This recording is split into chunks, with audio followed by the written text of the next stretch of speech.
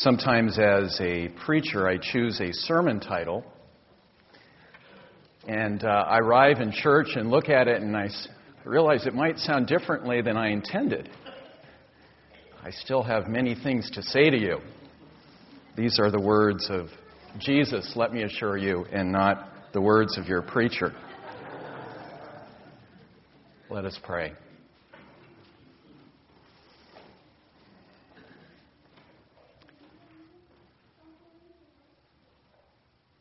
Dear God, this morning we've already felt in a powerful way your Holy Spirit moving among us as we've lifted our hearts to you. We pray now for the mind of Christ and for the eyes to read the Bible, to read our world, and to read our own lives as He taught us. And it's in Christ's name that we pray. Amen. Have you ever had a teacher tell you something that you knew was very important, but you didn't understand it? And so you filed it away later on, and only later on you finally began to understand what it really meant. Well, something like that is happening in John 16:12, when Jesus at the Last Supper looks at His disciples and says to them, I have many things to say to you, but you cannot bear them now. When the Spirit of truth comes, the Spirit will guide you into all truth. Friends, what do you think some of those things are that Jesus was talking about? Well, for the early church, welcoming Gentiles into the family of God is most surely one of those things. And one of the key stories that leads to this profound change is found in our scriptures today in Acts 10, and I invite you to turn to this passage if you'd like to follow along. Acts chapter 10. For Peter, it starts in verse 9. And it all begins at lunchtime, when Peter goes up on the roof and begins to pray. And then he falls into a trance. The heavens suddenly open up and a voice commands him now to eat every unclean animal and bird forbidden in Leviticus 11. Pigs, camels, you heard them this morning, badgers, buzzards, ostriches, vultures, crocodiles, and rabbits. Now, Peter must think that his growling stomach, it's lunchtime after all, must be making him hallucinate, because this voice is telling him very directly to disobey Scripture. He's being told to cross a dietary boundary that has been shaping and protecting His people's God-given identity for centuries. And so when this voice tells him 3 times to go eat, Peter's response 3 times is, "No way, Lord. No way. No way." And quoting Scripture, probably Leviticus 11, he says that he's never eaten anything profane or unclean. Now you have to notice the irony here. Peter is quoting the Bible to God. Something else very fascinating is happening here. How many times does God tell Peter to go eat? 3 times, right? Not once, not twice, but 3 times. Now, tell me, if you're Peter, where else have things happened in his life 3 times? Well, there's his denial of Jesus by that charcoal fire 3 times. And there's also at another charcoal fire beside a lake, Jesus forgiving him and commissioning him 3 times to go feed his sheep. And so we have to believe that after Peter has heard this 3 times from God, he is now all ears. And it's exactly right at this moment that the emissaries of Cornelius show up down below.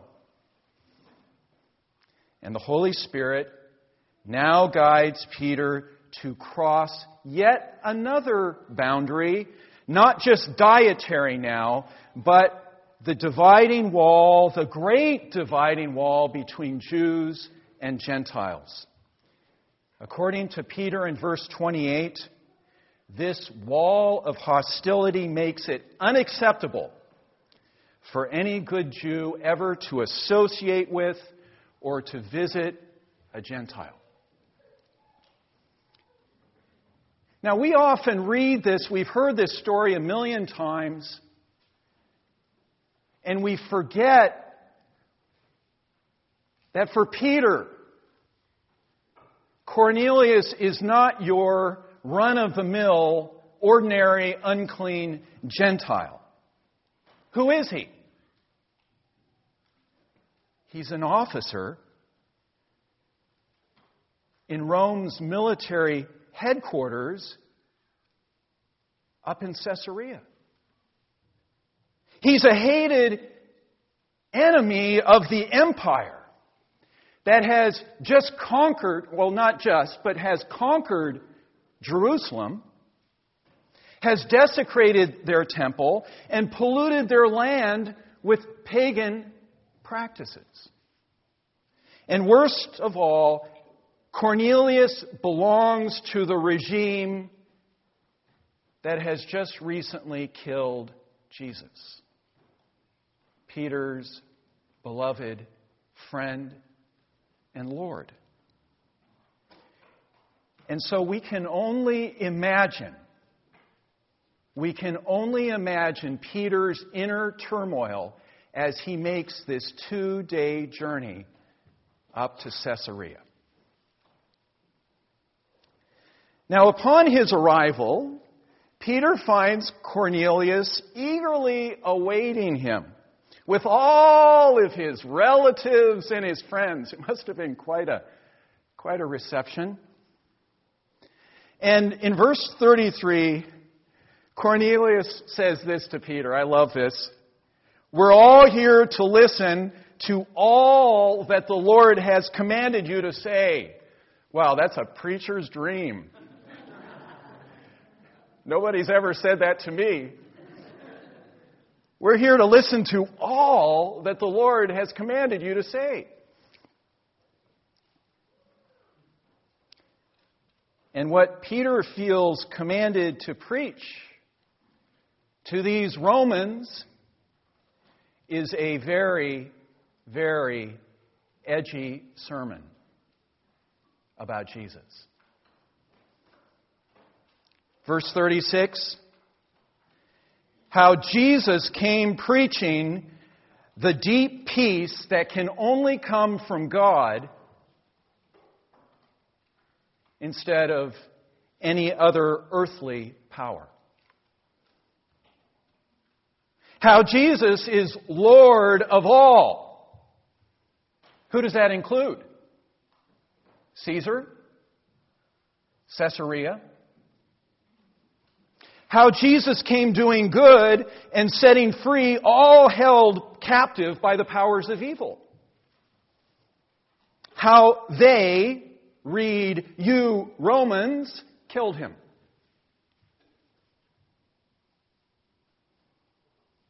But then how God raised him on the third day, triumphing over every earthly power, every imperial power. And then in verse 43, how all the prophets in the Hebrew Bible have been testifying and getting the world ready for this Jesus. In other words, Jesus is the culmination, the Mount Everest of God's salvation story. He is God's living Word. The one who radically reclarifies who God is and how God wants us to live and to love. And everyone who believes in Him, and in Hebrew and Greek, to believe in means to follow also. Everybody who follows Him will receive forgiveness through His name. Now, I imagine that this is maybe where Peter hopes that his Gentile audience will be so offended, so filled with rage, that they'll send him packing happily back down to Joppa.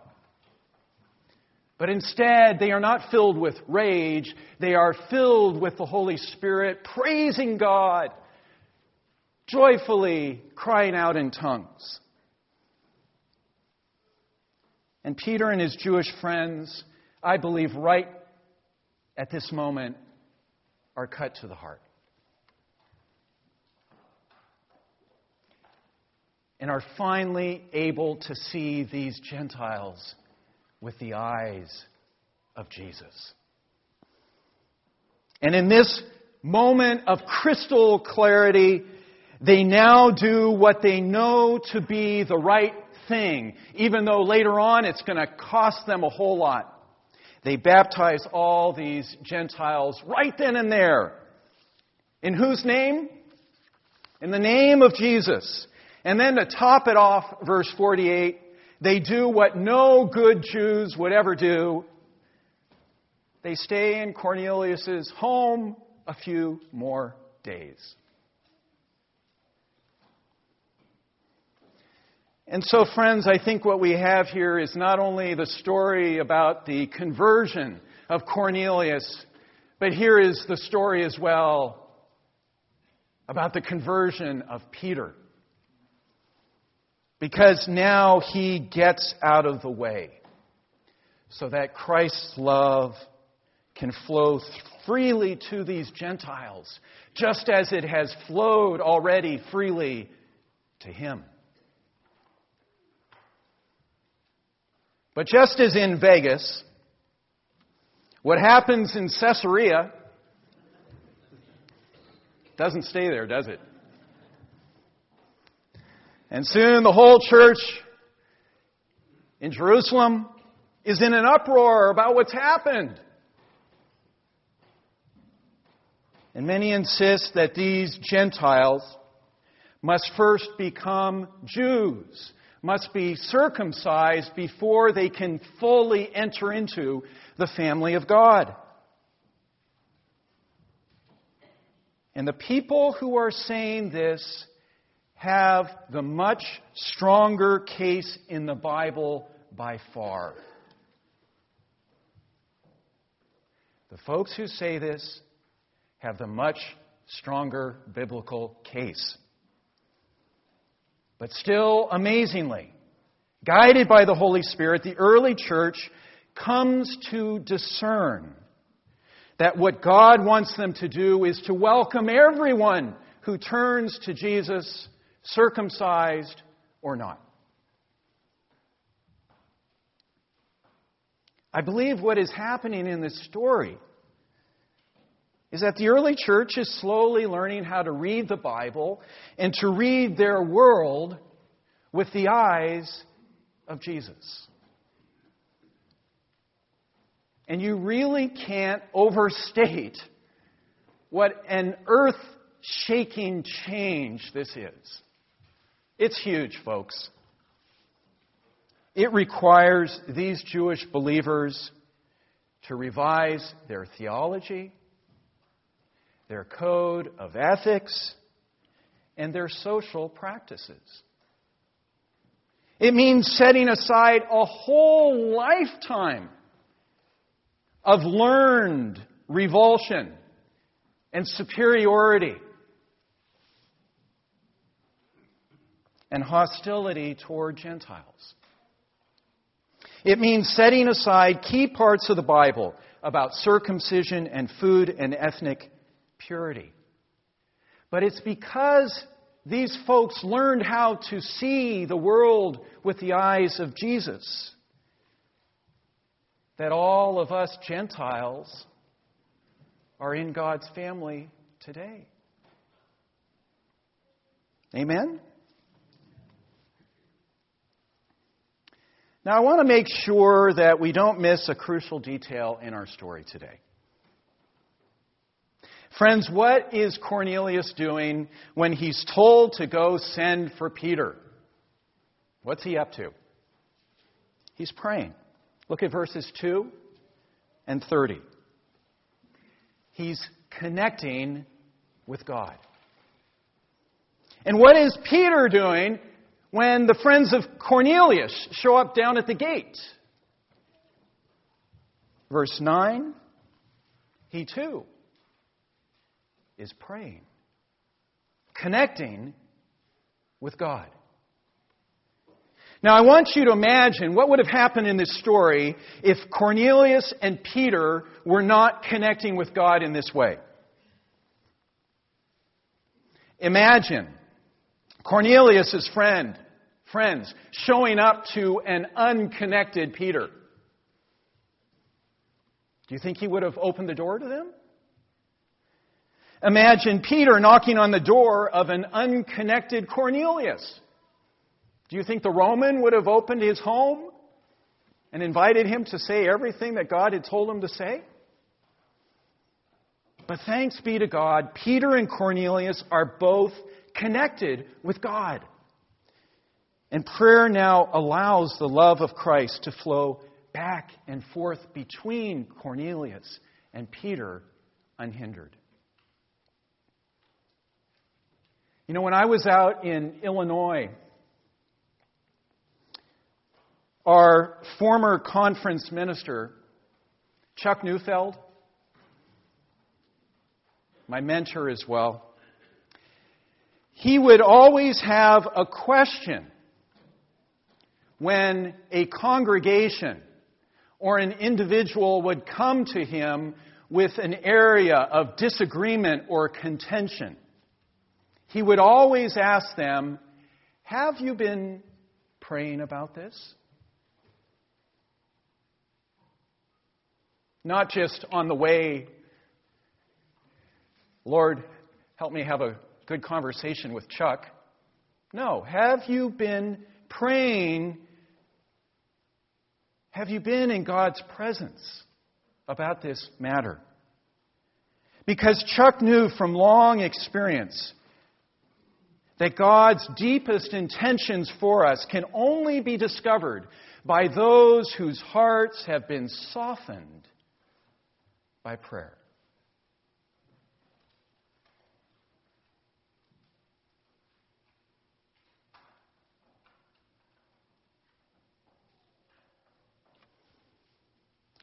Two Sundays ago, seems just like yesterday, I shared a story about